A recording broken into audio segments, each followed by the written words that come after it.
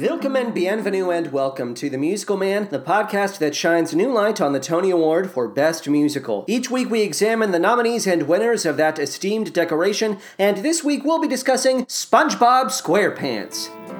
Maybe I am a loser. Hey, Squidward. Huh? You're not delirious with despair, and you're not calling true things false. Hey, Squidward. This is weird. You're not hallucinating this sea anemone chorus line at all. I'm not? You're not a loser. You don't secretly hate yourself. You're not singing this to no one. It's not the case that no one cares. Okay. You're not a failure. You don't not have talent. When others see you, they can't see the nobody that isn't there. I'm not a loser. Not a loser. They don't not like me at all. I don't not leave the house, 'cause I don't not prefer to stay at home. I don't stink. You don't stink. I'm not a waste. I'm not all alone in thinking that I am not all alone. Clarinet solo.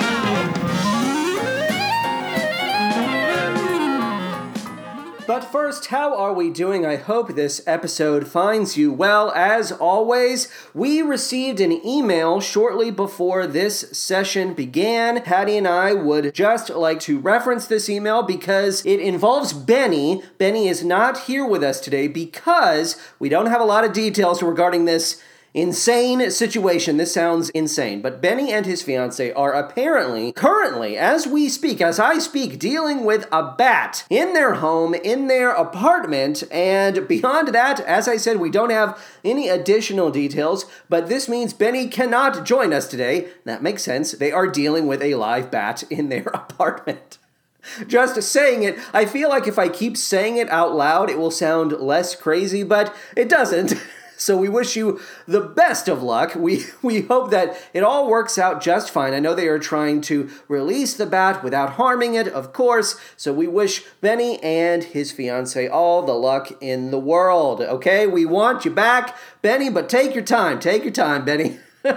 I also have one quick follow-up here in our opening segment. I want to talk about Damn Yankees for just a few more seconds. It probably won't even take a full minute. I just was fascinated by the fact that in the song Goodbye Old Girl, Joe starts off as an old man, and he sings, and now your Joe has to go, but he'll come back to you again. He says, but he'll come back to you again. He says that. He says, I will come back to you again. And then later, after he has been transformed into Joe Hardy, he sings, and though your Joe has to go, he may come back to you again. He may come back to you again. I was astonished by that slight yet very crucial change in the language. We go from, he'll come back to you again, don't worry, to, he may come back to you again. Oh boy. Oh brother. Joe Boyd / Joe Hardy. What a fucking heel. What a heel. Okay, that's all I wanted to say in regards to Damn Yankees. That might have taken over a minute. I don't know. But let's get the show facts regarding this week's subject, SpongeBob SquarePants. Show me the show facts, if you please. I'm being polite. Well, I do appreciate it, and so I will offer you those facts right now. SpongeBob SquarePants was a 2018 nominee for the Tony Award for Best Musical. It opened on December 4th, 2017 at the Palace Theater and ran for 327 performances. The book was written by Kyle Jarrow, and it is based on the animated Nickelodeon series created by Steven Hillenburg, which premiered on May 1st, 1999, and is currently in its 13th season. The franchise has generated over $13 billion for the network. Network. Not surprising when you consider the series inspired 3 feature films, 2 spin-off shows with a 3rd on the way, 2 theme park rides, a bi-monthly comic book series, over 30 video games, an obscene amount of merchandise, and of course, a Broadway musical. The music and lyrics of SpongeBob SquarePants were written by, well, here we go. We have a lot of names to get through. We have original songs by Yolanda Adams, Alex Ebert of Edward Sharpe and the Magnetic Zeros, Sarah Bareilles, Jonathan Colton, Domini, Derek Dryman, Mark Harrison, Stephen Hillenberg, Rob Hyman, Lady Antebellum, Cyndi Lauper, John Legend, Little C, Panic at the Disco, Plain White Tees, Blaze Smith, Steven Tyler and Joe Perry of Aerosmith, The Flaming Lips, They Might Be Giants, and T.I. We also have a featuring songs by credit. That credit applies to David Bowie, Brian Eno, Tom Kenny, and Andy Paley, with additional music by Tom Kitt and additional lyrics by Jonathan Colton. The director of the Broadway production was Tina Landau. The musical director was Julie McBride. Choreographer Christopher Gattelli. Scenic design David Zinn. Lighting design Kevin Adams. Sound design Walter Trarbach and Mike Dobson. Costume design David Zinn. And the original Broadway cast included Ethan Slater. This was Ethan Slater's Broadway debut, and we will talk about this later, but if you'll recall, Ethan Slater is also a member of the Cream Pie Cutie Club. Ooh, the Cream Pie Cutie Club. But we'll talk about that later, as I said. Lily Cooper is also in this cast. We also have Gavin Lee, Brian Ray Norris, Broadway debut, Danny Skinner, Broadway debut, Wesley Taylor, member of the CPCC. Hello, Wesley. But we're not done. We have Galen Gilliland, and I do apologize, as always, if I am mispronouncing any of these surnames. Kyle Matthew Hamilton, Broadway debut. Curtis Holbrook, Stephanie Hsu, Broadway debut. Logan Jones, Broadway debut. And Jalen Christy Lee Josie, Broadway debut. We have Tom Kenny. Kenny, the original voice of SpongeBob SquarePants, appeared in the musical as a French narrator via voiceover. You might recognize him as Heifer from Rocko's Modern Life, Dog from Cat Dog, the narrator and mayor from the Powerpuff Girls, or his work on Mr. Show with Bob and David, Futurama, The Fairly Odd Parents, Foster's Home for Imaginary Friends, Mission Hill, Meet the Robinsons, Samurai Jack, Final Fantasy X, Final Fantasy X-2, and of course, Tamagotchi Video Adventures, duh. Rounding out this cast, we have Kelvin Moon Lowe, Laurelyn McClelland, Vasti Mompoint, Onika Phillips, John Rua, J.C. Schuster, Abby C. Smith, Broadway debut, Robert Taylor Jr., Broadway debut, and Alan K. Washington, Broadway debut. Tony nods. Let's talk about those Tony nods. The production won Best Scenic Design of a Musical, David Zinn, and it was additionally nominated for Best Musical, of course, but also Best Book of a Musical, Kyle Jarrow, Best Original Score Written for the Theater, Best Leading Actor in a Musical, Ethan Slater, Best Featured Actor in a Musical, Gavin Lee, Best Choreography, Christopher Gattelli, Best Direction of a Musical, Tina Landau, Best Orchestrations, Tom Kitt, Best Costume Design of a Musical, David Zinn, Best Lighting Design of a Musical, Kevin Adams, and Best Sound Design of a Musical, Walter Trarbach and Mike Dobson. So 12 nominations in total, 1 award at the end of the day. But what about the plot of SpongeBob SquarePants? Well, as our story begins, SpongeBob SquarePants leaps out of bed to embrace another day in Bikini Bottom. Our hero has everything a yellow sponge who lives in a pineapple under the sea could possibly want. An adorable pet snail, check. Faithful friends, check. And a steady job flipping burgers down at the Krusty Krab, check. SpongeBob's manager, Mr. Krabs, would love nothing more than to see his daughter, Pearl, take over the restaurant one day. Pearl scoffs at this idea. She is far too busy mooning over her favorite rock band, the Electric Skates. When SpongeBob positions himself as a potential manager, Mr. Krabs laughs in his face. Yarr! SpongeBob a manager? Ridiculous. This utterly average day comes to an end when a series of earthquakes brings Bikini Bottom to a standstill. Per the local news, a volcano known as Mount Humongous is scheduled to erupt and destroy the town at sundown tomorrow. SpongeBob assures his best friend, a starfish named Patrick, that everything will be okay so long as they stick together. Local psychotic and restaurateur Sheldon J. Plankton presents a solution to the public with help from his wife, an an artificial intelligence named Karen. Why not buy an escape pod from a catalog and move everyone to a safe location? Spoiler alert, once everyone is inside the pod, Plankton will hypnotize them into eating at his awful diner, the Chum Bucket. Problem: escape pods are ludicrously expensive, so the town decides to stage a charity concert to raise money. Squidward, who is a squid, of course, offers to perform his cabaret act at the concert, and the offer is swiftly rejected. He will serve as stage manager, while Pearl books the electric skates. SpongeBob becomes determined to save Bikini Bottom, despite Mr. Krabs' insistence that he is just a simple sponge. SpongeBob and Patrick team up with Sandy Cheeks, a squirrel from Texas who lives underwater with the aid of a diving suit. Sandy is a brilliant scientist who believes she can build a device that will prevent Mount Humongous from exploding. The residents of Bikini Bottom do not trust in Sandy or her science, as she is a land mammal. What could this squirrel with lungs possibly know about the ocean? Sandy is heartbroken in the face of their resentment, as she always felt Bikini Bottom was her home. But SpongeBob believes in Sandy, and if she thinks this device will do the trick, that's enough for him. Unfortunately, Patrick abandons the quest before it can begin, choosing instead to stay behind so he can be worshipped by a sardine cult. Patrick and SpongeBob get into a terrible fight, and their friendship falls apart as a result. The next day, Sandy and SpongeBob begin a perilous trek up Mount Humongous, having narrowly escaped the anti-mammal, anti-science mob that would sabotage their mission. Karen and Plankton pull their Avalanche Maker 3000 out of storage so they may bury our meddling heroes in a landslide. Patrick realizes life without SpongeBob is really no life at all, and so he forsakes the sardines to catch up with his BFF. Meanwhile, Squidward asks the electric skates if he can perform as part of their act. The skates agree, but only if Squidward retrieves every item from their unreasonably long rider. Our sullen inkfish fails, and the skates pull out of the concert. Pearl pesters Mr. Krabs into donating the profits he made during a recent Armageddon sale, but it's still not enough to buy the escape pod. With 0 options remaining, the residents of Bikini Bottom start a riot.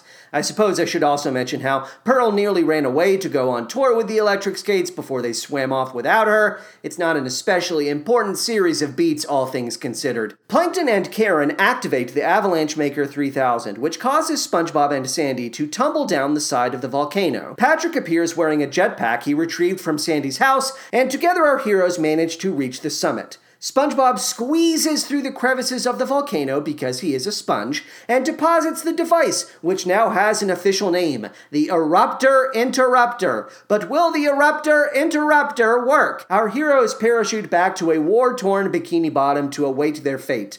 Time runs out. The sun sets. Yet the eruption never occurs. Instead, the sea is filled with beautiful, harmless bubbles. Hooray! All is set right as the show comes to an end. Sandy is embraced by her neighbors, Plankton's plans are exposed, and Mr. Krabs promotes SpongeBob to manager, with no increase in pay, of course. To celebrate, the residents of Bikini Bottom hold another concert, and everyone is invited to perform, even gloomy old Squidward. Oh, did we not talk about Patchy the pirate? Okay, well, Patchy appears before every act to complain about pirate discrimination and stereotypes. Security guards fail to capture Patchy, and he successfully manages to crash the musical's finale. The residents of Bikini Bottom are confused by the Sea Dog's appearance, but they concede to his demands and end the evening with a rendition of the SpongeBob SquarePants theme song. The end. For the purposes of this week's episode, I listened to the 2016 original Chicago cast album, which is actually the only cast album that exists in relation to SpongeBob SquarePants. Several actors heard on this album were exclusive to the Chicago cast and did not move on to Broadway, those being Nick Blamire as Plankton, Carlos Lopez as Mr. Krabs, Emmy Revere Lampman as Pearl, Jason Michael Snow as Patchy, and Mark Ledbetter as Old Man Jenkins Americans and the French narrator. I also watched the 2018 Tony Awards performance of I'm Not a Loser. I have a few minor criticisms when it comes to this performance, but none of my commentary should overshadow my appreciation of Gavin Lee, who delivers a superb performance as Squidward. Everything is pitch perfect, from the ramrod physicality and sour expression to a voice that evokes clammy seaweed. I am a fan. I am also a fan of the hot pink sea worm hand puppets, as I am in general a sucker for puppets. I have turned my own hand into a puppet, and I am talking through it right now. Sadly, it is now time for me to quibble. First and foremost, I'm Not a Loser feels long, especially when it comes to the dance break. I understand we want to show off David Zinn's costume design for Squidward. There is a certain amount of novelty in lending Gavin Lee an extra pair of legs and utilizing them for a tap routine. But the novelty wears off faster than you would expect, and when you realize it's the only trick up their sleeve, a certain amount of boredom sets in. I would compare it to the Farquaad effect from Shrek the Musical, but to be honest, I recall Farquaad as a marginally more compelling and magical piece of theatricality. Squidward's costume design left me questioning the legitimacy of the tap routine. I am certain Gavin Lee's tap skills are unimpeachable, but the costume appears restrictive, and Walter Trarbach's sound design employs a ton of supplemental Foley effects. Is it a stretch to think Lee's steps are augmented with offstage taps? This is not a conspiracy theory, I am merely asking questions. I would not be surprised if the costume limited Lee's movements back and to the left, back and to the left, back and to the left. Alright, let's stop being polite and start getting real. I'm Not a Loser is not the number you select for the Tonys, not by a long shot. If you're in a situation where Ethan Slater and Gavin Lee are both up for acting awards, you have to choose a song that showcases the former. Ethan Slater plays SpongeBob. The show is called SpongeBob SquarePants. Where is Ethan Slater, and why am I not watching him perform just a simple sponge? As far as mishaps go, this isn't nearly as egregious as David Hyde Pierce trying to make up for the absence of Bette Midler, but it does generate the same type of low-level dismay. I want to see SpongeBob, damn it! I want to see Dolly Levi, damn it! And finally, I watched the SpongeBob musical live on stage. A couple of rapid-fire facts for you. The show was rebranded as the SpongeBob Musical for the purposes of the national tour. The SpongeBob Musical does have more zing as a title than SpongeBob SquarePants, I have to say. This live performance aired on December 7th, 2019, as a Season 12 episode of the animated series. Cast members exclusive to the staging include Christine Sahus as Sandy Cheeks, Katie Lee Hill as Karen, and Brianna Parham as the mayor. And again, I do apologize for mispronouncing any first and or last names.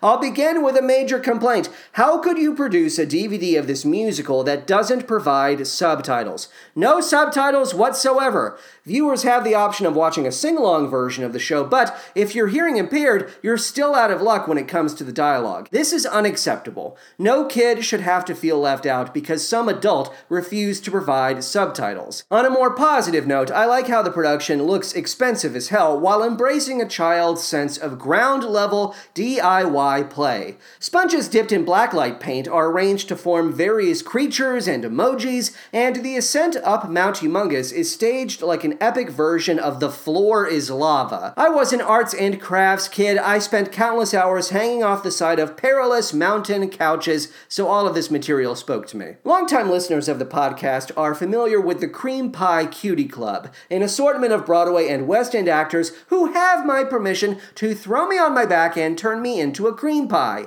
Ethan Slater is a member of the CPCC. Yes, we have circled back to this. And after watching his performance as SpongeBob, his membership is forever assured. I want to have sex with Ethan Slater. It's true. I can top him. He can top me. His wife can watch. I do not care how the arrangement works, so long as the arrangement is made. I need to bite down on his biceps. I need to witness his obscene flexibility firsthand. I need him to make me sweat and yelp. Slater leans into the idea that SpongeBob is an innately queer character, which is fabulous. Watching SpongeBob model a dress and flirt with Squidward is everything. For the record, Chris is not attracted to Ethan Slater, which is fine. He reminds me too much of the oddball theater dorks I used to hook up with. I simply cannot resist his charms. I will not flip my juicy Krabby Patty Ethan. Some notes regarding Kyle Jarrow's book. I see what we're doing with the explicit reference to Fiddler on the Roof.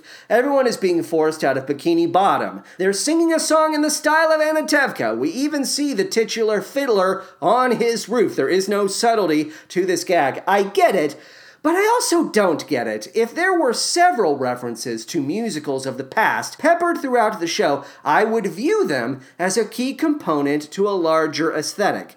But when you only invoke Fiddler for the sake of a one-off gag, it comes off as random and a little pointless. We do not need this joke, and the laughs you generate, if any, will be reserved at best, so let's push this to the wayside.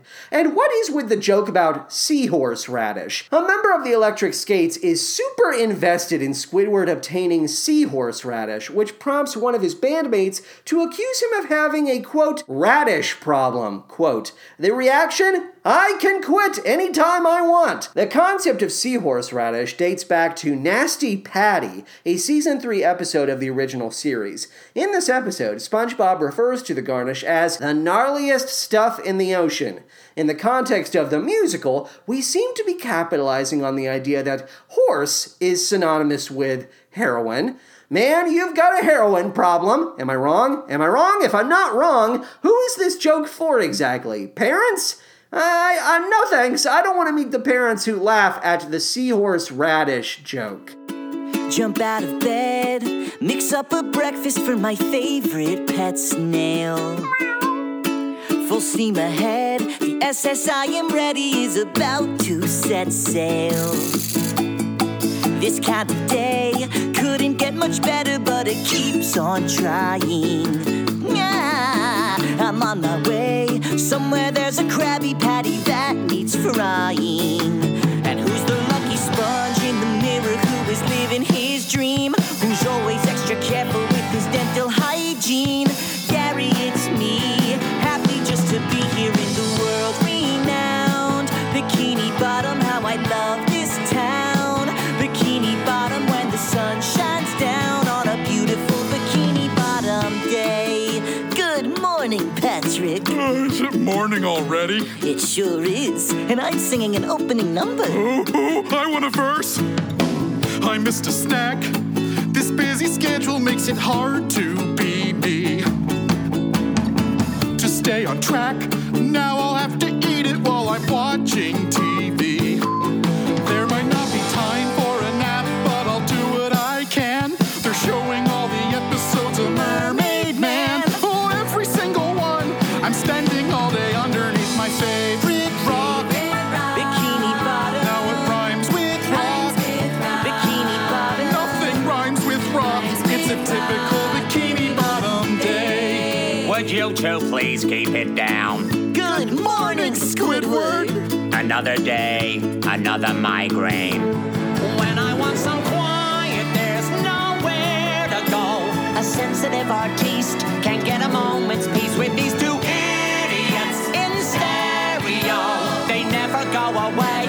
Typical Bikini Bottom day. We begin our deconstruction of the score with Bikini Bottom Day, a Welcome to the World number written by Jonathan Coulton.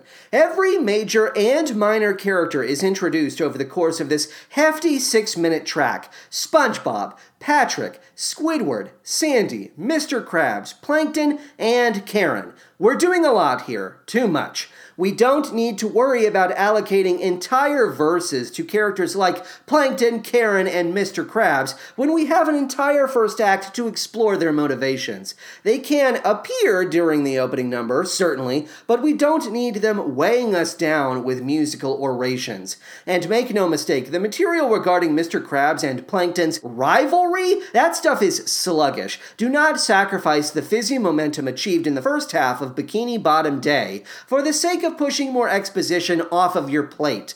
We have book scenes for that. To summarize, keep everything about SpongeBob, Patrick, Squidward, and Sandy, but once we've introduced Sandy, it's time to wrap it up and move on.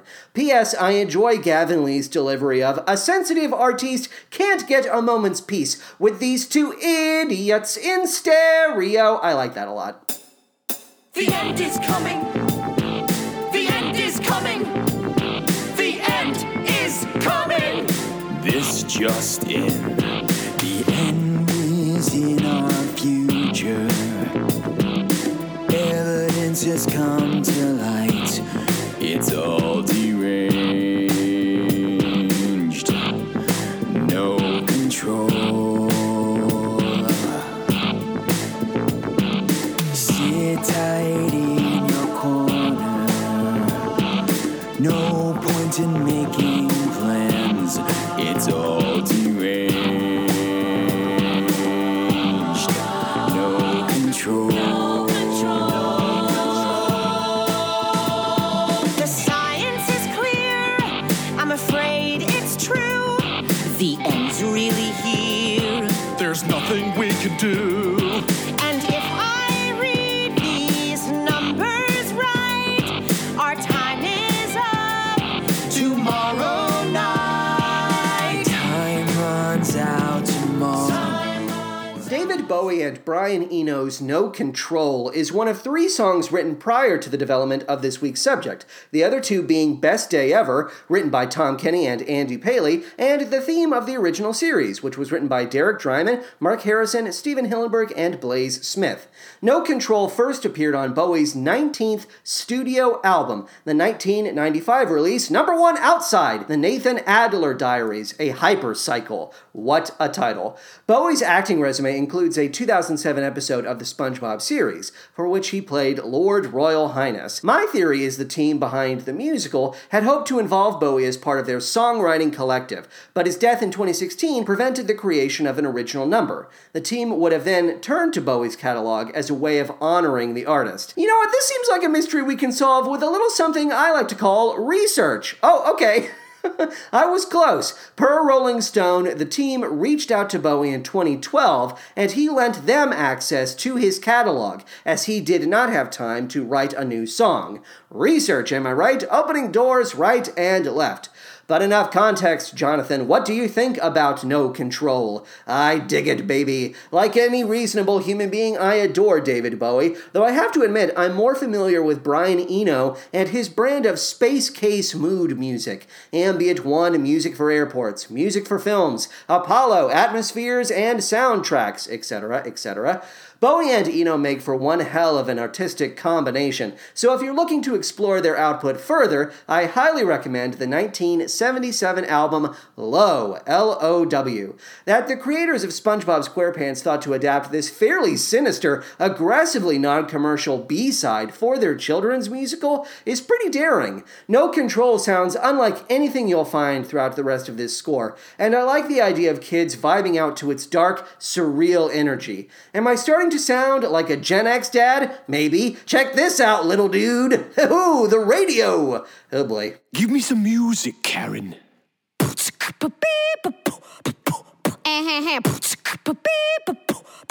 This task force is for losers. I've got the perfect plan. Right now the getting's good, so let's get out while we can. Look, lava's pretty hot. Let's give in to our fear. Disaster's on its way. That means we can't spend no more time in here. You all know who I am. Evil genius, giant brain. You can't stop a volcano. I mean, are you all insane? The ones who stay will all be vaporized without a doubt. Before that sucker blows, we gotta get the fish out. Fish out, fish out, fish out. Let go and be gone. Let go and be gone. Let go and be gone. Let go and we gone. 'Cause when the going gets tough, that means it's time to get lost. When the going gets tough, that means it's time to get lost. So let go and be gone. Let's be gone. Hold on, Plankton. I am simply shocked. Wesley Taylor and Brian Ray Norris do a bang-up job of impersonating Mr. Lawrence and Clancy Brown, who provided the voices of Plankton and Mr. Krabs for the original series. Nick Blamire and Carlos Lopez of the Chicago cast struggle in this regard. I can't tell if they're putting a spin on these characters or simply missing the mark with their imitations. Blamire's take on Plankton lacks a certain crunchy, ragged texture. Lopez sounds more like a theme park Popeye than the hearty Mr. Krabs we know and love. My point is, if you're going to play a world-famous animated character, there's no room for sloppiness or artistic license. In this instance, I require the comforting embrace of the familiar. Thank you very much, I speak for the trees. Let's hear Wesley Taylor rapping as Plankton, as this section of When the Going Gets Tough does not appear on the Chicago album, presumably because it was written in the wake of the Chicago production. Hit it! Was one of many mom and dad a plenty more. Me and 20/20 vision never had it, so I had to be a devastating, conversating, luminous communicator. Hoping later, every hater of this tiny little nugget me pay. You never heard of me, okay? I am a giant, I don't give it up, I live it up. Floating in the sailing, ready for the bang lane. Celebrate single self, silly and a terrible genius. When the going gets tough. He's rapping so fast! He's rapping so fast! Impressive. CPCC Wesley Taylor, turn me into a cream pie, I say.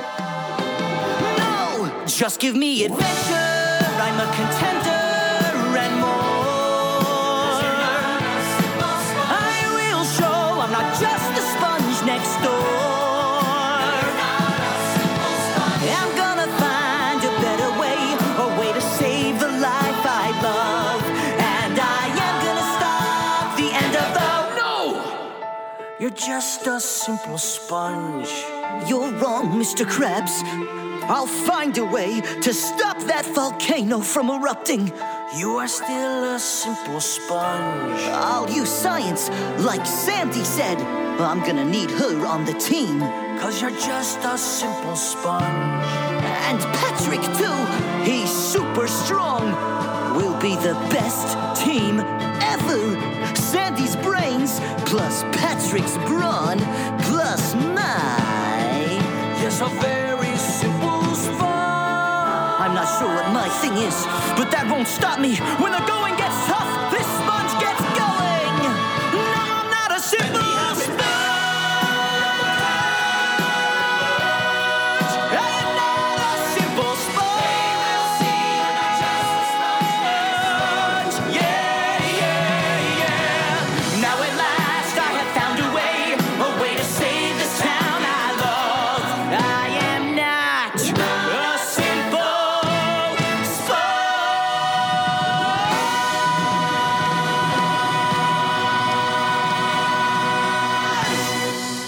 We should circle back to the opening number, as I forgot to mention how Bikini Bottom Day contains a bite-sized I Want interlude for SpongeBob. The number literally stops dead in its tracks with everyone freezing in place, so SpongeBob can sing about his dream of becoming a manager. My boy, you're just a wee simple sponge. A fry cook's all you'll ever be. Why can't he see? I wore my good shoes and I've got my tie on. Maybe it's me.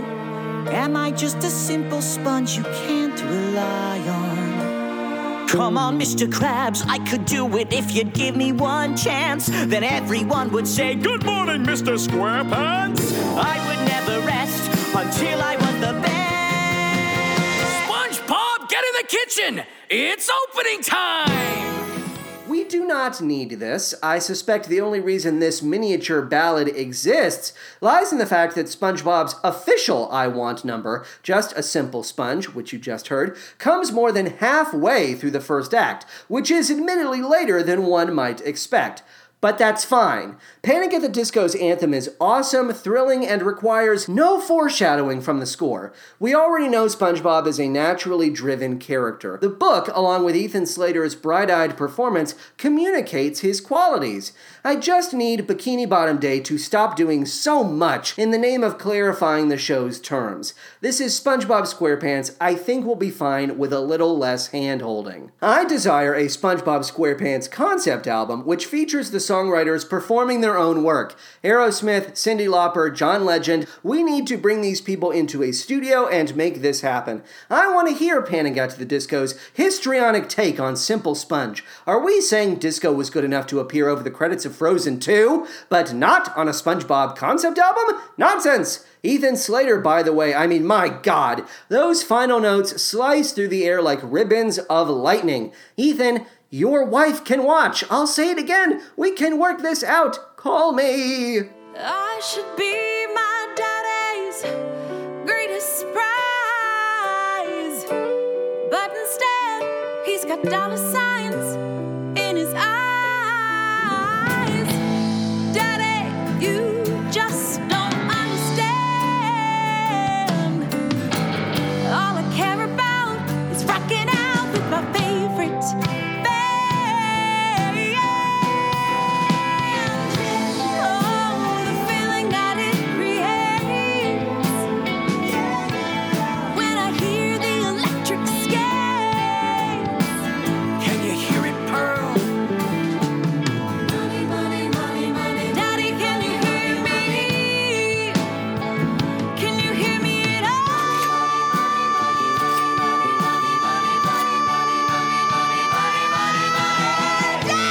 Money, money in the air. Can you hear me? Money, money everywhere. Can you hear me? Money, money, do not share. Oh, Daddy, Money, Daddy, money, Daddy, money. Daddy, can you hear me? Money, money, all stay true. Money, money, just us two. Can you hear me? Money, money, I love you. Money, money, Daddy, money, money, Daddy, money, money, Daddy, money, money, Daddy, money, money, money, money, money, money, money, money. Daddy. I'm sorry, Pearl. Were you trying to say something?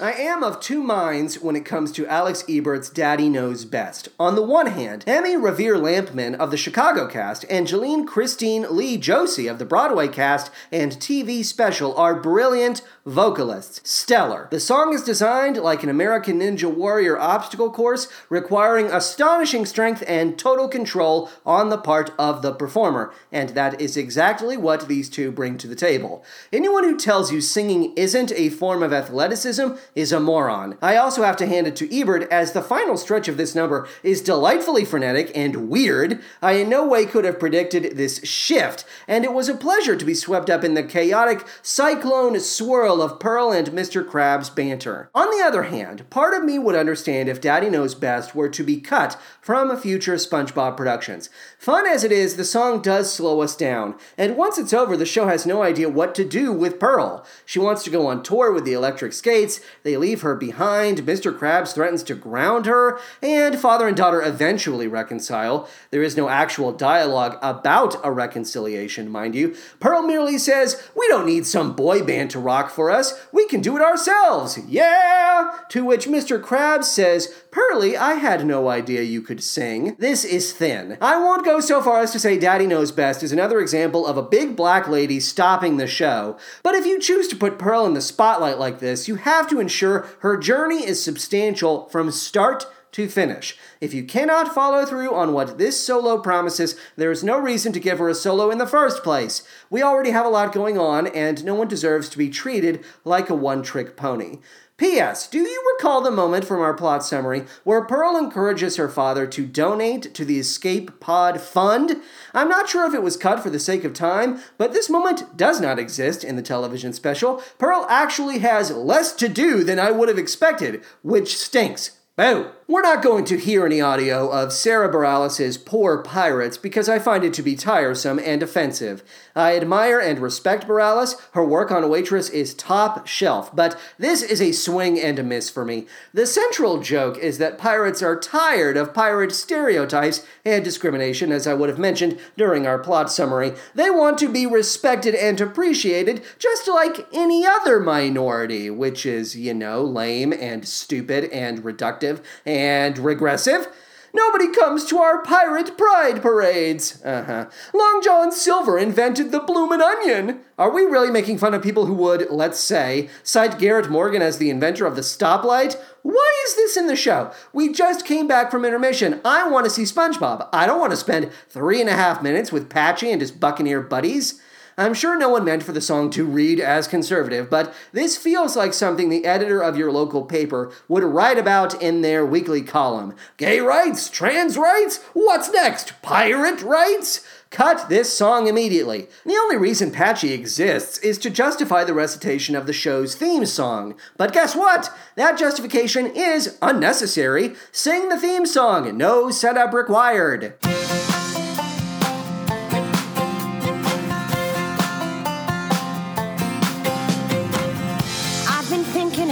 Get to the top of the mountain. It's gonna take a whole lot of determination. You've gotta chop to the top if you want it. Just go ahead and give it a try. I know you're scared, just be brave, you can do it. You gotta give it all you got inside and chop to the top. To the top, come on and keep it moving, don't stop till you drop. Come on and chop. Come on and chop. All right, it's time to celebrate one of my favorite characters, Sandy Cheeks. Sandy is great. I love how she has been consistently played by black women throughout the show's history. There are those who would write off SpongeBob as empty calories for undiscerning kids, but when you cast a black woman as a brave, kind, kick-ass scientist who is rejected by society for being different and receives a sincere apology from society, that sends a hell of a message, and I'm glad kids had the opportunity to soak it in. My greatest wish is for Sandy to have a true blue song of her own, one that isn't about motivating SpongeBob or being motivated by SpongeBob. The book does a decent job of filling in the details of her arc. I love her arc, but I could stand to hear Sandy sing about her search for home and family. Chop to the Top is a breezy little bop, but it simply can't compare to the non-existent 11 o'clock number floating around in my head. We don't need to talk about Lady Antebellum, do we? They wrote Chop to the Top, good for them, but they're a nasty pack of opportunistic cretins, aren't they? Oh, God. Oh, I'm sorry, they're not Lady Antebellum anymore. They're Lady A, of course. How could I forget?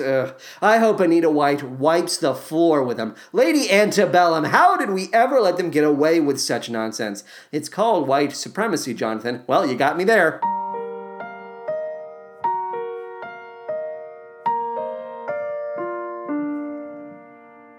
Never thought that I could ride so high without you.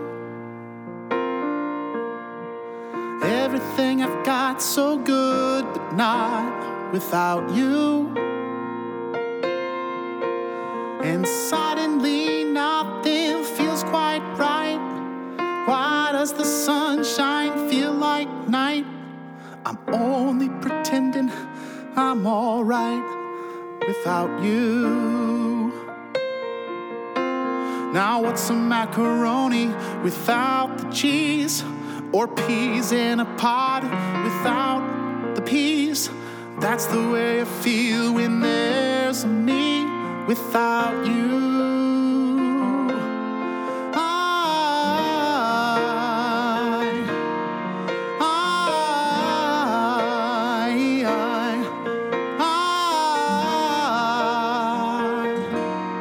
Guess I miss you.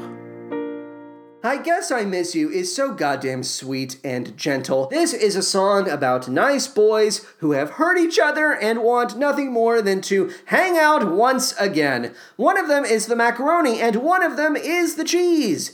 John Legend, you listen to me. John, release a cover of this song immediately. If I can't buy a full concept album, I should at least be able to hear you sing I Guess I Miss You. Make the world a slightly better place and do the work, Johnny! All right, that's all I have to say in regards to this week's score, and now we are going to hear from our fine sponsor, 5678. Take it away, 5678.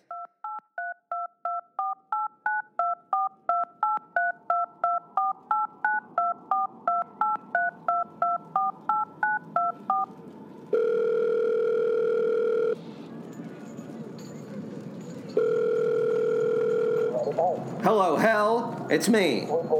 What do you mean, who? Who else gets to leave? It's Applegate, you wingnut. Do me a favor, take the pitchfork out of your butt and listen up. I need you to whip up 10,000 cans of 5, 6, 7, 8 coffee, and I need them in Washington tonight. Not tomorrow, not next week, tonight.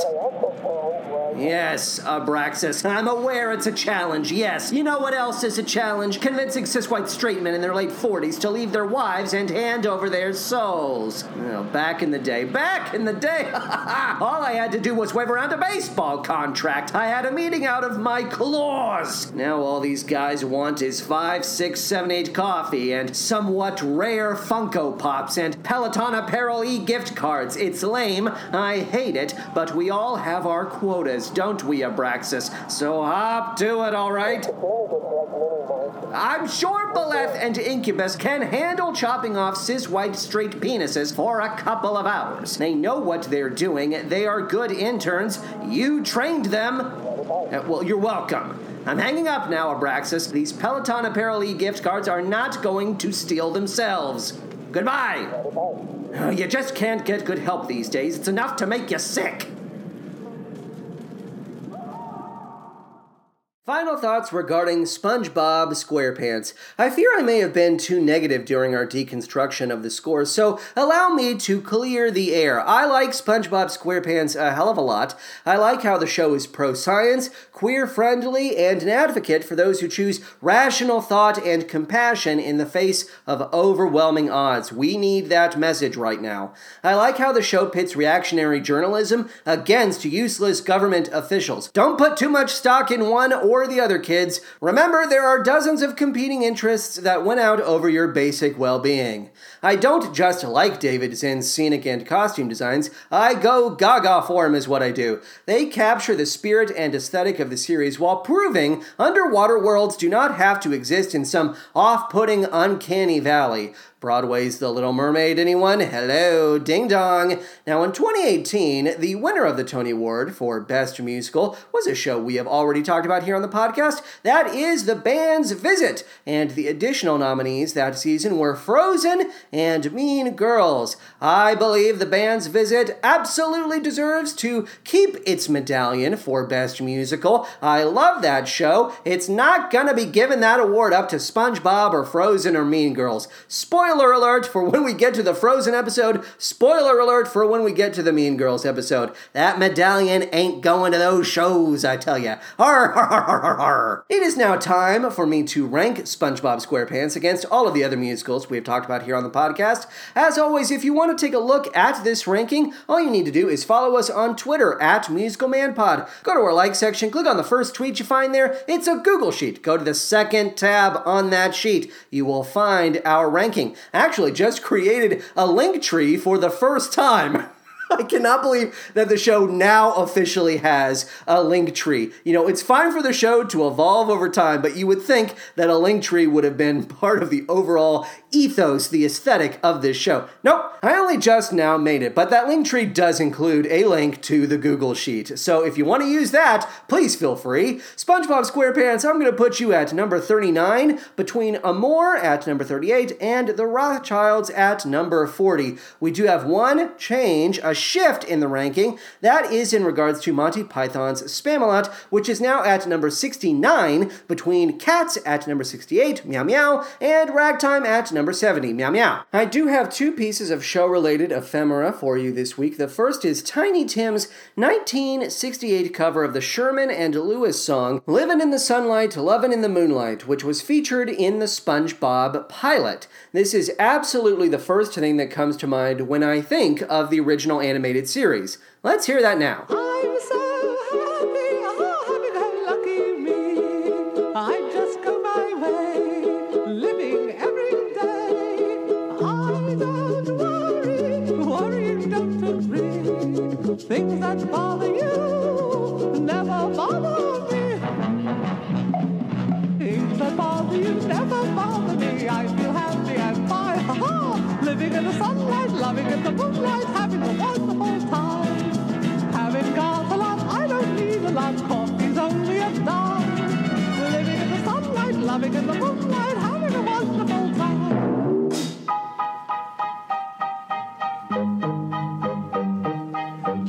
take it from me, I'm just as free as any daughter. I do what I like, just what I like, and how I love it.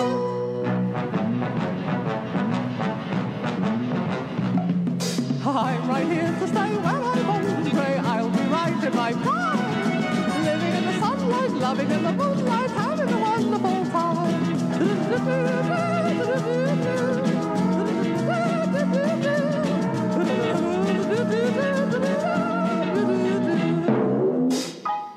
The second piece of ephemera I have for you is the original version of David Bowie and Brian Eno's No Control, which, as a reminder, can be found on Bowie's 19th studio album, number 1 Outside. Let's hear it. Stay away from the future, back away from the light, it's all terrain. No control. Sit tight in your corner. Don't tell God your plans. It's all terrain. No control. If I could control tomorrow's haze, the darkest shore would not bother me. If I can't control the web we weave, my life will be lost in fallen leaves. Every single move's uncertain. Don't tell God your plans, it's all terrain. No control. To determine which show we discuss next, we'll need to take a ride on the musical carousel, otherwise known as the random number generator I named after that classic Rodgers and Hammerstein show, Kilometer by Kilometer. Everyone ready? Then away we go.